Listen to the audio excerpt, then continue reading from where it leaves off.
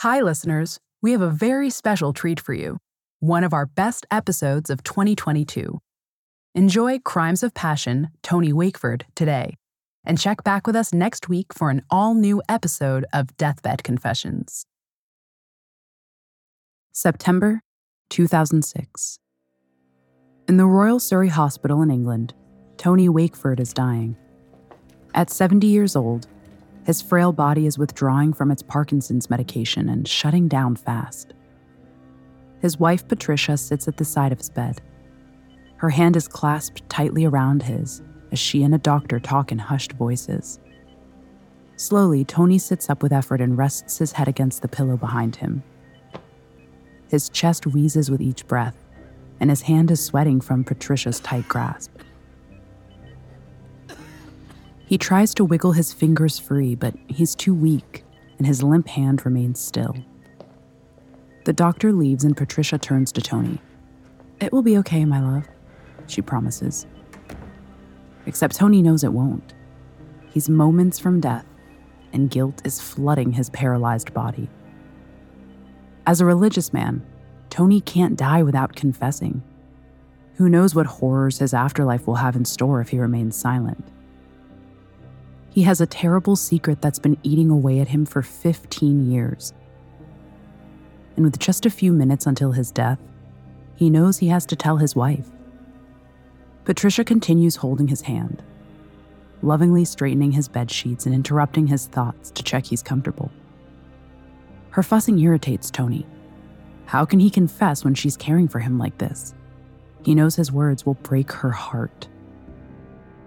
Using his last remaining strength, he clears his throat. "Patricia, there's something I have to tell you." From there, he plunges headfirst into his confession. He tells his wife of almost 50 years that he was unfaithful during their marriage. But it wasn't just a meaningless fling. No, it was far worse than that. He had a drawn-out, loving affair with his wife's closest and most trusted friend, Penny DeSalis. His confessions met with silence. Patricia smiles weakly in acceptance, pats his leg, and continues holding his hand. This reaction confuses Tony. He knows his wife well. She's loving and emotional to the point of being dramatic. He perhaps expected a fitful burst of tears to meet his confession. After all, the love of Patricia's life, the man she spent the last 20 years caring for, has been unfaithful. But her reaction is mild and accepting. Perhaps she thinks he's already received his karma. He is dying after all, and the past decade has been one of pain and discomfort as the disease has eaten away at his aging body. Exhausted by the effort of talking, Tony lies back. He breathes in deeply and prepares for death. Finally, he can die a guilt-free man and rest in peace. Any second now. But morning comes and doesn't bring news of Tony's death to Patricia. Instead, she wakes up to hear him breathing steadily and controlled, his heart rate strong. Somehow, his body is fighting death. The elderly couple look at each other in shock. If he survives, they'll both have to live with the painful knowledge of what he did. They'll be forced to uphold a marriage that's turned into a lie. It's a moment that will haunt the mind of Tony Wakeford for the rest of his life. His preemptive confession will sentence the couple to 5 long years of pain, anger, depression, and ultimately, murder.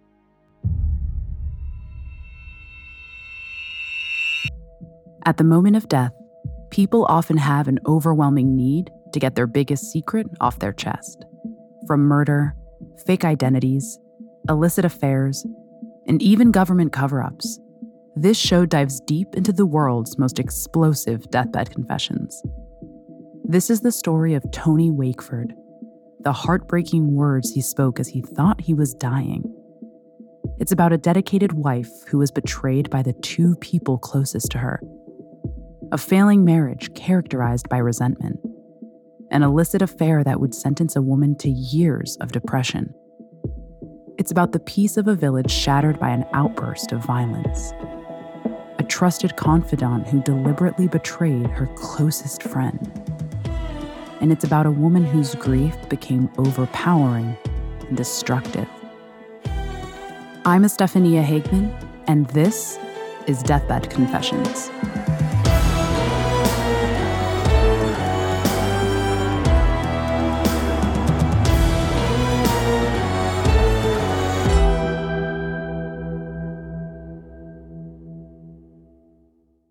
It's the summer of 1959 in Surrey, England. Patricia has just completed school, age 16, and dreams of training to become a teacher. She's generous and patient, someone who's often anxious to help others, so she's set her sights on teaching children with special needs. It's a career that will suit the young girl well. But Patricia also has her sights set on something else. She's desperate to fall in love. As a passionate girl, she believes in the fairy tale of love at first sight. She spends long summer days dreaming of Prince Charmings and perhaps imagining what her future husband will look like. With so much love to give, she's anxious to find a man. And after just a few weeks of summer, her Prince Charming arrives. Tony Wakeford is an attractive young man. At 24 years old, he's mature and sensible, having already begun his career in the local government. But what intrigues Patricia is how quiet Tony is. He's often out by himself and, although polite when spoken to, is rarely keen for a conversation. Patricia's entranced by this as she craves to know what lies beneath his shy exterior. Could he be her Prince Charming? Slowly, the two embark on a teenage romance as Patricia falls head over heels in love, and Tony quietly shows her the ways of the adult world. He's charmed by her naivete and enjoys watching from the sidelines as she absorbs the spotlight. And, although an odd match with their contrasting personalities, love seems to develop between the two. After just 1 year of dating, Tony and Patricia marry. Age 17, she's convinced this is her happily ever after. By 1961, after 1 year of marriage, Tony and Patricia move into a house together in Effingham, Surrey. But some early cracks are beginning to show. Patricia's affections are rarely returned by Tony, who's cold and distant towards his wife. He struggles to display much love towards her, and it isn't long before the young couple's honeymoon period stalls. The two often get into disagreements where Tony's voice is raised and Patricia's reduced to tears. The fights threaten to turn violent, but he's never hit her. Not yet.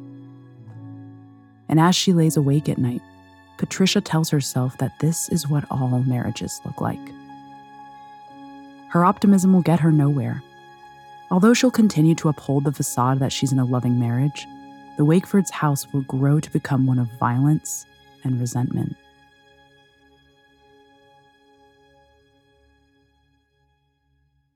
The village of Effingham is small, sleepy, and picturesque. Its proximity to the vast Surrey hills fills it with beautiful country life. And with a population of just over 2,000, it's a trusting town where everyone knows each other's business.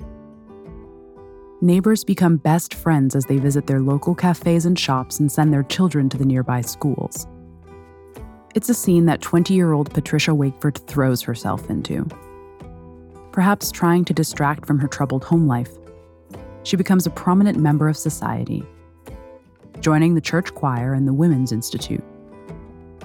Her career as a special needs teacher is thriving, and being surrounded by young children every day has made her desperate to become a mother. She's sure that starting a family will bring her and her husband closer together. For a while, the distractions of village life seem to help their marriage somewhat. Although Tony is still quiet and far less vivacious than his young wife, he regularly accompanies her to church and occasionally supports her choir performances.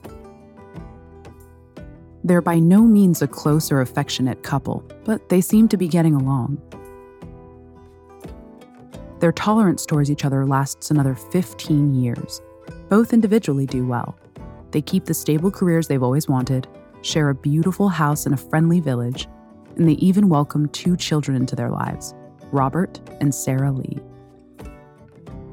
And although Tony is still cold in comparison to his wife's loving nature, he's a different man around his children. He's affectionate, thoughtful, and fun, always making time to play with them. The village of Effingham views the Wakefords as a model family. By 1975, Patricia has been part of Effingham Church Choir for almost 15 years. She loves singing with the people from the village. It gives her a chance to relax away from the house and make friends of her own. But there's one friend she's particularly close to. Penny DeSalis is a shy, pretty woman 3 years younger than Patricia. She also married as a teenager and moved to Effingham to support her husband. Patricia and Penny have been growing closer over the last few years, and they often spend weekends together walking over the beautiful Surrey hills, taking Robert and Sarah Lee to the park or gossiping over coffee in the village cafes. And Patricia entrusts Penny with the one thing she's never confessed to anyone: the fear that her marriage is failing.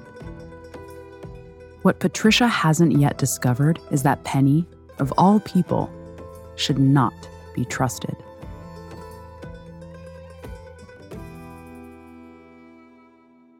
One Sunday morning, as the two are walking over the Surrey hills after church, Patricia opens up to Penny with a troubling concern.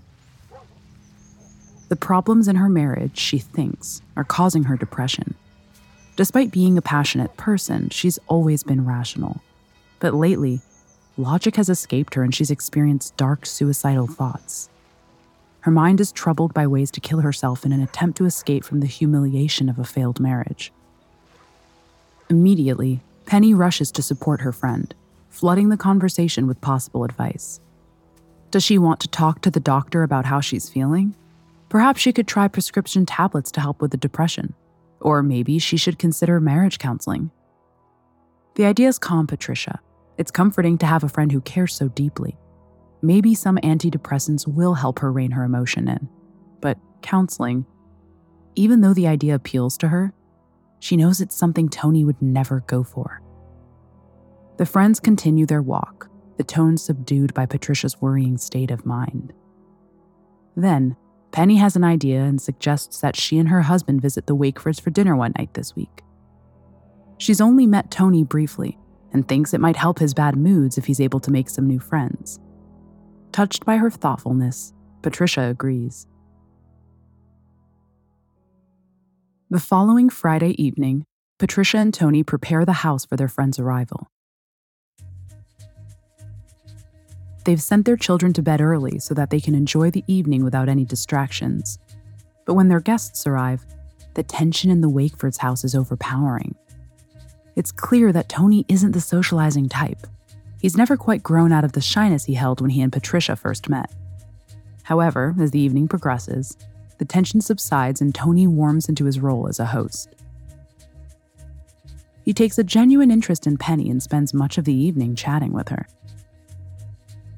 Although Patricia perhaps wishes he'd show her this type of attention, she's happy to see her husband and best friend getting along so well. Penny's somehow able to make Tony laugh and smile in ways she hasn't before seen. Maybe, she optimistically hopes, these new friends will help reignite the spark she once shared with Tony. But blinded by her own love and faith in the sanctity of marriage, Patricia fails to see the connection that's really going on between her husband and friend. To commemorate the evening, Patricia takes out her new Polaroid camera. She's saved up months of her wages from teaching to capture precious family moments as her children grow up. Smiling to her friends, she asks if they'd mind her taking their picture. But to her surprise, Penny doesn't invite her own husband to have a picture taken, and instead grabs Tony's hand. Nervously, he puts his hand around her waist and she leans on his shoulder. Patricia snaps the happy moment with her camera. It's a picture of her 2 favorite people, aside from her children, of course. Her beloved husband and trusted friend. But if Patricia had considered the picture more carefully, she'd have a glimpse into her own future. The 2 smiling friends, Tony and Penny, let her foolishly capture the physical evidence of what was to come within the next decade.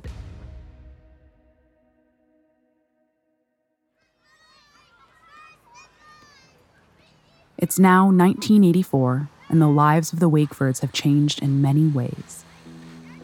Their children have grown into teenagers who are predictably rebellious and hard to control. The quiet village Effingham has been polluted with the noise of new homes being built and cars driving through at all times of the day. The one thing that hasn't changed is the Wakefords' marriage. Patricia and Tony still struggle to get along with each other and try to avoid spending much time together. One night in the spring of 1984, the Effingham Police Department receives a call from a woman reporting a domestic fight in her neighbor's house. She's been hearing screams and yells crashing through her walls all night and is worried one of her neighbors will soon get seriously hurt. The fight, she tells police, is at the Wakefords' house. They make their way over and call a team of paramedics from the local hospital as a precaution. It's Patricia who answers the door. Although wearing pajamas, she's evidently made an effort to look presentable and acts calmly when talking to the police. But her eyes are red and watery and she's breathing heavily. Her and Tony have been arguing all evening. The police politely inform the Wakefords about the call they received and warn them to keep their voices down in the future. Patricia and Tony nod apologetically. It was just a little disagreement that got out of hand. They explain and assure the officers it won't happen again. But this is a promise they don't uphold. The two can't help but argue with each other. Their fights become physical and aggressive, and over the next few years, police are repeatedly called to the house with noise complaints from the neighbors.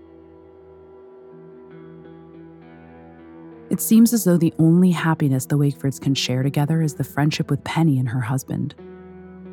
Their dinner together in 1975 proved to be the start of a lifelong connection between the foursome. They spend their savings on joint holidays to Europe where the couples enjoy exploring foreign cities, eating new foods, traveling across exotic towns, staying in luxurious hotels. They're rarely happier than when together, and Patricia and Tony can even hold off their marital problems when relaxing with their friends. Patricia feels comfortable when she's in Penny's company. She tells her best friend anything and everything, certain that she'll always provide a sympathetic shoulder to cry on. But what she doesn't know is that Penny's keeping a dark secret of her own. She and Tony are beginning what will be a passionate and destructive affair. During the mid-1980s, Tony's middle age is looking like the best time of his life. He has a senior position at work with promises of a large pension, his children are thriving at school, and the failure of his marriage is made up by his affair with Penny DeSalis. The two spend every moment they can with the other, stimulated by the electrifying thrill of keeping their love a secret. But meeting together can be hard in a town such as Effingham. It would take just one nosy neighbor to see the two together, and then their secret would be out. So they're careful, subtly touching each other when the four friends socialize, both excusing themselves for the bathroom at the same moment, sneaking into Tony's office after work. They don't have much time together, but when they do, it's thrilling and intoxicating.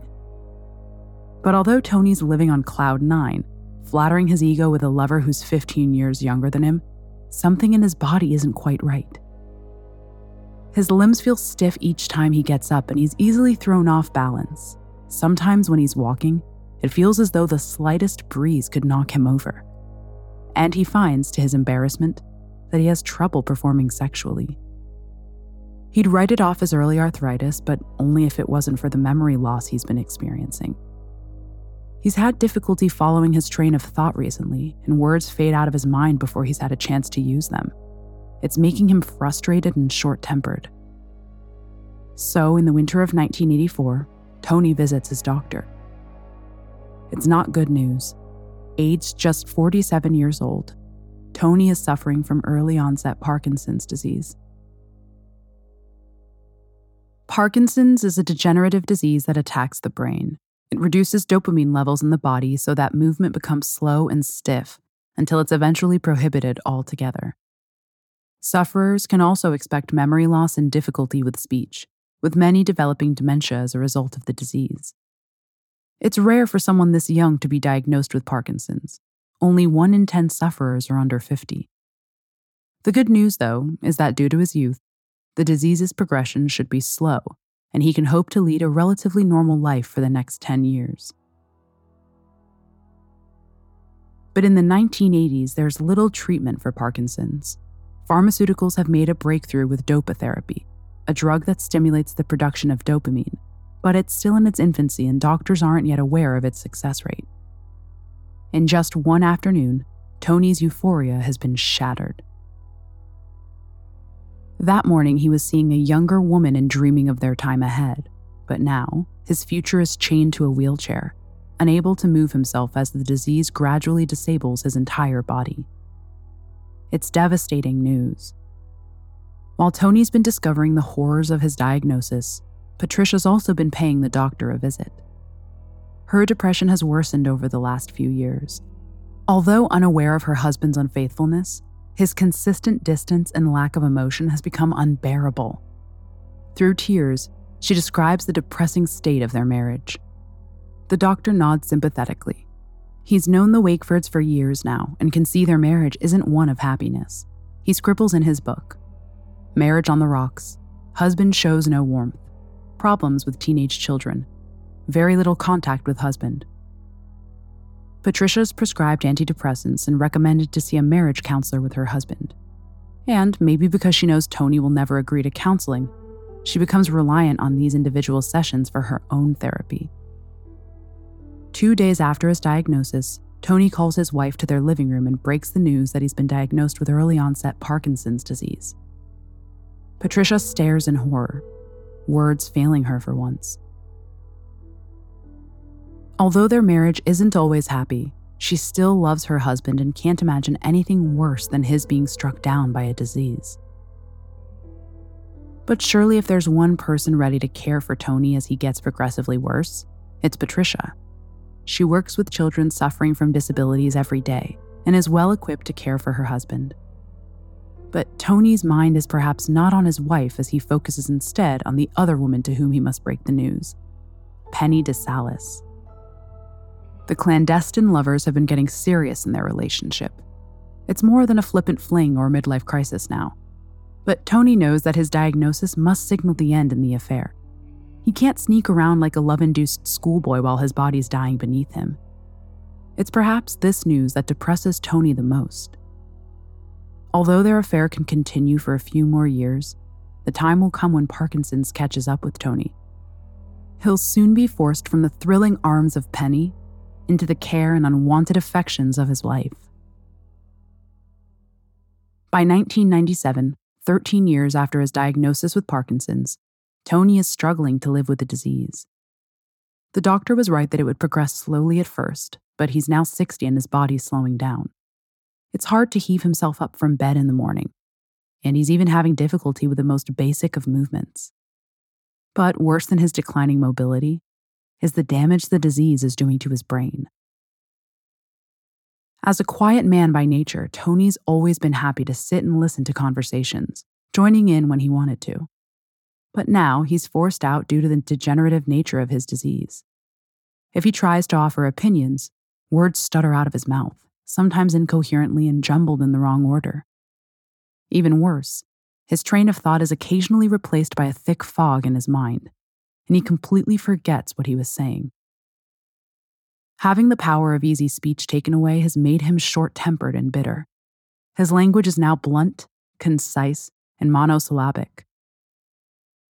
With the memory lapses and speech impairment, Tony has no choice but to retire from his job. The once tall, imposing, capable figure of Tony Wakeford is now resigned to sit trapped in a wheelchair for the rest of his life. June 1997. Patricia returns home from a long day of school, tired and bad-tempered. Being around children all week has made her miss her own, who've both moved out of the family home by now. As she approaches her kitchen, she hears a loud crashing of plates and pans falling to the floor. She drops her bag and rushes in to find her aged husband sitting limply in his wheelchair, surrounded by broken plates and glass. Her heart falls. Tony must have attempted to get a plate for himself, but his rigid muscles and unstable movement made the task impossible, causing the plates to smash around him.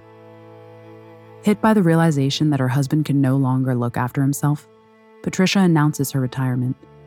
She resolutely tells Tony that she's his wife before anything else, and will leave her job to care for him full time. It's a selfless and generous offer from Patricia, to give up all of her own ambitions for a marriage she knows isn't happy. She'll be burdened with managing his medications, washing his body, even feeding him. She'll become his around-the-clock carer. Maybe it's her final attempt to be the wife he's always wanted. But for two people who have always struggled spending time in each other's company, their forced union during Tony's illness isn't a success. If he feels gratitude for his wife's sacrifice, the disease prevents him from showing it, and Patricia is left feeling used and unappreciated. Tony will soon make it almost impossible for his wife to be around him any longer. After 9 years of caring for him, Patricia will come close to giving up on her husband. It's September 2006. Tony's disease has made him almost completely immobile and reliant on the care of his wife. Although his long-term memory is, for the most part, intact, his speech is jagged and short. The breakdown in his communication hasn't helped the Wakeford's already fraught marriage. Doctors and carers have predicted that Tony still has a few more years left to live. Despite his lack of mobility, the Parkinson's hasn't yet provoked further medical complications. But as Patricia walks into his room one morning, she's not so sure of their predictions. Tony's rigid in his bed. His body's burning with a fever, and his heart rate is rocketing. Unknown to Patricia, Tony accidentally skipped a day's medication yesterday, and his body's going into withdrawal as the Parkinson's takes over. A reaction like this can be fatal. Terrified, Patricia calls an ambulance. While being treated at the Royal Surrey Hospital, Tony's condition stabilizes somewhat, but doctors aren't hopeful of any sort of significant recovery. He's now 70 and has lived with Parkinson's for 23 years. He's done well to get this far, they tell Patricia. Days pass and Patricia waits anxiously in the hospital. Her children spend hours at their father's bed, having been told to say their goodbyes. And Tony waits for death to take him. After just 1 week in hospital, Tony's situation is worsening, and he's not expected to make it through the night. A doctor leaves his room and Patricia thanks him for his care. She sits at her husband's bedside, determined to hold his hand as he passes from this world to the next. She talks softly to him of trivial topics as she tries to make his last few hours as comfortable as possible. Patricia, there's something I have to tell you. Tony's head is propped up on a pillow and his eyes are burning with determination. She gently shushes him and tells him to relax. But he has to confess about Penny DeSalis. He can't die with such a cruel secret crushing his chest. And so he admits it all. He tells her how he and Penny fell in love in the early 80s and saw each other until about 10 years ago. Their relationship was lengthy and full of love, he informs her. Although he apologizes that it was with her best friend, he defends himself by explaining that neither of them could help it. The four friends spent so much time together it was surely bound to happen at some point. Now it's Patricia who can't breathe. The news has strangled her, and she can't find the words to say. She looks at his face, strained with the effort of talking. Then, down at his rigid body, lying so still as machines pump drugs into it. He's dying, she tells herself, and perhaps determined that their last words shouldn't be ones of anger. She smiles weakly and pats his leg. Tony shuts his eyes and takes a long breath, preparing for death. It's okay now, he thinks to himself. He's told her. He's finally got a clear conscience. The small hospital room is filled with the constant sound of pulses coming from Tony's heart machine. They've been getting slower and more irregular for the last few minutes. As Patricia sees Tony close his eyes, she prepares herself for the long, single note that will signify her husband's death. The beats continue to slow, and Patricia drops off into a restless sleep. But when morning comes, Tony's heart rate monitor isn't flatlining. Instead, the beats are getting faster. They rise in pace and become more regular as Tony's heart strengthens. His frail body's finally reacting to the drugs doctors have been pumping him with all week. As his dopamine levels increase, the disease loosens its grip on his chest, lungs, and heart. Against all odds, he's surviving. But it can't be true. He's already uttered his final words. Patricia heard them just hours ago. Tony opens his eyes as a doctor rushes in, and the elderly couple hold eye contact for a moment. This is all wrong. They both know it. He should not have confessed to the affair. Over the next few years, Tony's tortured mind will play this moment over and over again. He'll come to consider his confession to be the greatest mistake he ever made in his life. It's the one that will ultimately get him killed.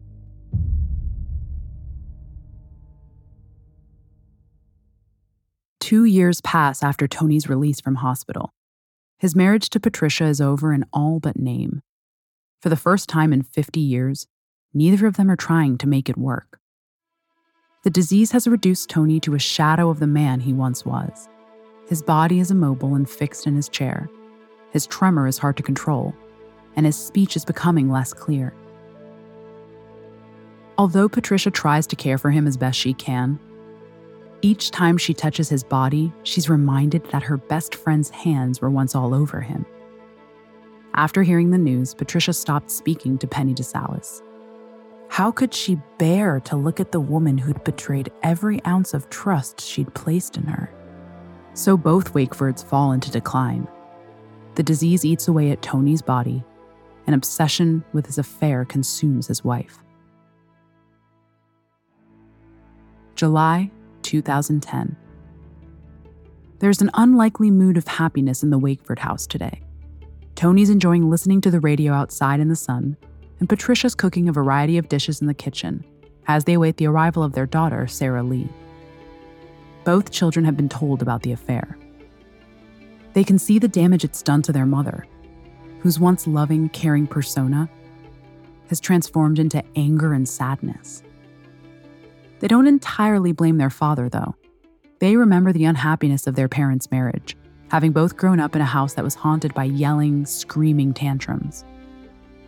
But the mood is bright and cheerful when Sarah Lee arrives. They make small talk about her job and children, what her brother's been up to, and the latest gossip from the village. It's a pleasant afternoon. Then, as Sarah Lee follows her mother into the kitchen to clear the table, she watches her slump to the floor and start sobbing. Patricia wails and shouts, kicking the bottom of the table with her feet and punching the floor. These fits of sadness and anger have become common to Patricia since discovering her husband's adultery. Doctors have diagnosed her with reactive depression disorder, an explosive form of depression triggered by a certain event. In Patricia's case, news of the affair. Patricia marches outside to her husband and yells, "Why did you do it? Why her?" Tony's been asked this question innumerable times by his wife, and now he snaps. He bluntly tells her to shut up and leave him alone. Sarah Lee rushes to her mother's defense, hugging her close and stroking her hair. She reassures her that it's the disease talking, not Tony.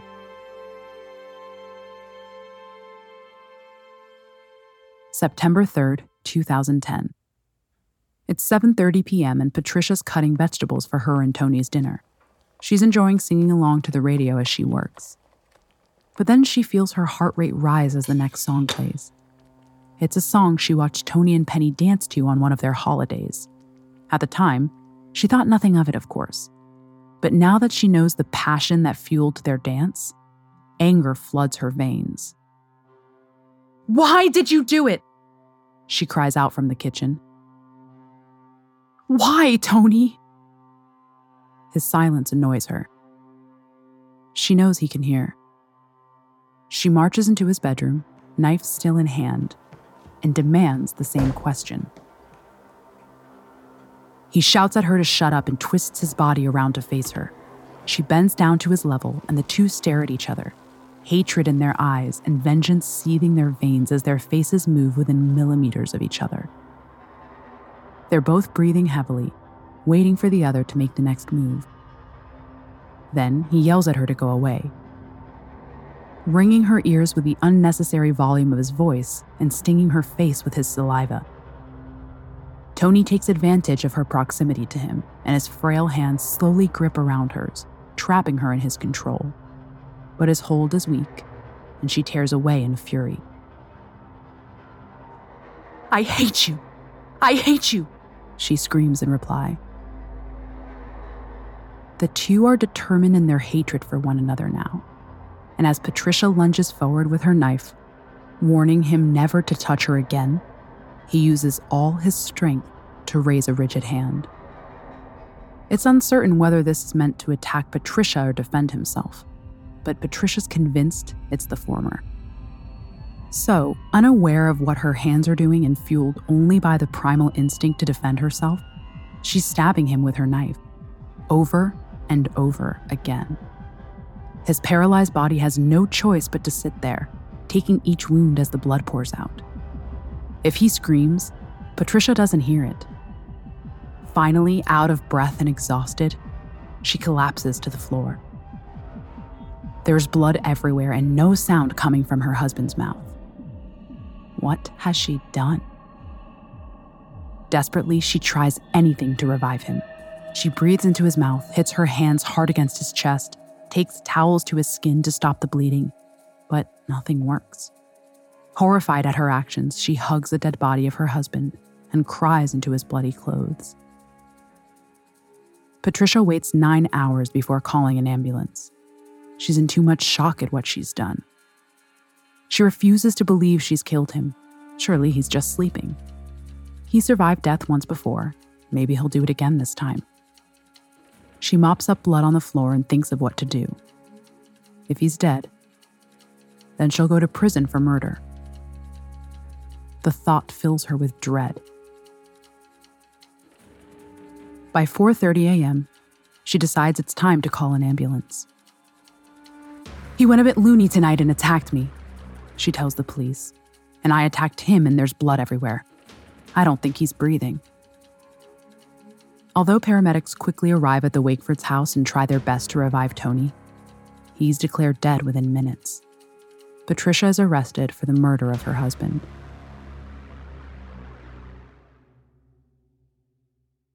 It's the 10th of June, 2011. Over the next 2 grueling weeks, the events of September the 3rd would be debated at the Old Bailey in London. Patricia Wakeford is on trial for the murder of her husband. She's pleading innocent to murder and guilty of manslaughter. When Patricia's invited to take the stand, all she can manage to do is confirm her identity as the wife of Tony Wakeford. Her pain is still too raw to cooperate any further. So she asks her lawyer to read out a letter she's written. Her letter details her own version of events from September 3rd. According to Patricia's writing, Tony violently attacked her and she retaliated purely out of self-defense. Use of the knife was necessary, her words insist, as Tony had such a strong grip on her and wouldn't let her free. She goes on to say that the fatal stab wound in Tony's chest was administered when he fell from his chair onto her knife. It was a scuffle that got out of hand, her letter implores. Perhaps in a couple where both were physically able, the situation would be believable. But the prosecutor doesn't trust Patricia's story for a second. As he takes the stand, he points out that Tony was a weak and frail man who struggled with the most basic movements. Using assessments from the Lime Grove Medical Center, which Tony occasionally visited for treatment and checkups, the prosecutor concludes that it would have been near impossible for him to have attacked his wife. His Parkinson's had progressed too far for him to have posed any real physical threat. And even if Tony had miraculously grabbed hold of his wife, she wouldn't have had any difficulty in prizing herself free from his weak grip. Patricia's lawyer is the next to speak. She explains that Tony's body doesn't look like that of a deliberate murder victim. Although there are extensive stab wounds covering his upper arms, hands, thighs, and legs, they're only 1 centimeter deep. Puncture wounds this shallow are often considered to be self-defense cuts. Her lawyer points out that the fatal blow administered to Tony was a stab wound to his heart. However, the wound itself was very shallow and is unlikely to have been intentional. The jury's left with the tragic irony that both Wakeford's hearts were broken. Tony broke Patricia's by confessing to the affair, and Patricia killed her husband with a fatal stab to his own heart. On the 24th of June, 2011, Patricia Wakeford is found not guilty of murder and sent to prison for 582 days for manslaughter. The judge is sympathetic to her case and rules that the killing was one of mercy and compassion. He declares that she was betrayed by the 2 people closest to her and cannot be punished any more than she has already been.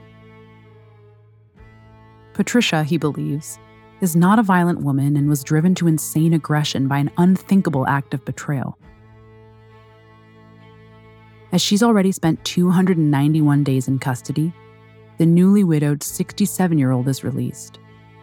She's reunited with her daughter and granddaughter, perhaps hoping that the later years of her life will bring more joy than her marriage ever did.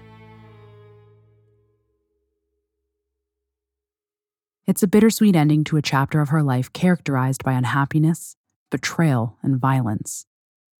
Although Patricia gets to walk free, she'll never receive the love she always craved from her husband.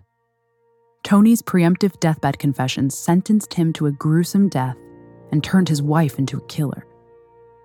Crippled by the guilt of his own actions and desperate to die with a clear conscience, he mistakenly rushed into his confession. It was a fatal error that deprived the Wakefords of even the slightest chance at the happy ending Patricia once dreamed of. Next week on Deathbed Confessions, we meet Paul Branch, a longtime member of the pagan biker gang, a man who used violence as a way of life. Branch has served time for drugs, assault, even murder, but there's one final crime he confesses to having knowledge of before he loses his battle with cancer. It's linked to a missing teenager, Amy Billig, not seen since 1974. Amy's mom has scoured the country for decades looking for her daughter. The Pagans, along with a rival gang, the Outlaws, have long been suspected in Amy's disappearance. But is there any truth in Branch's words? Or is he just the latest in a long line of people to raise the Billigs' hopes, only to dash them on the rocks?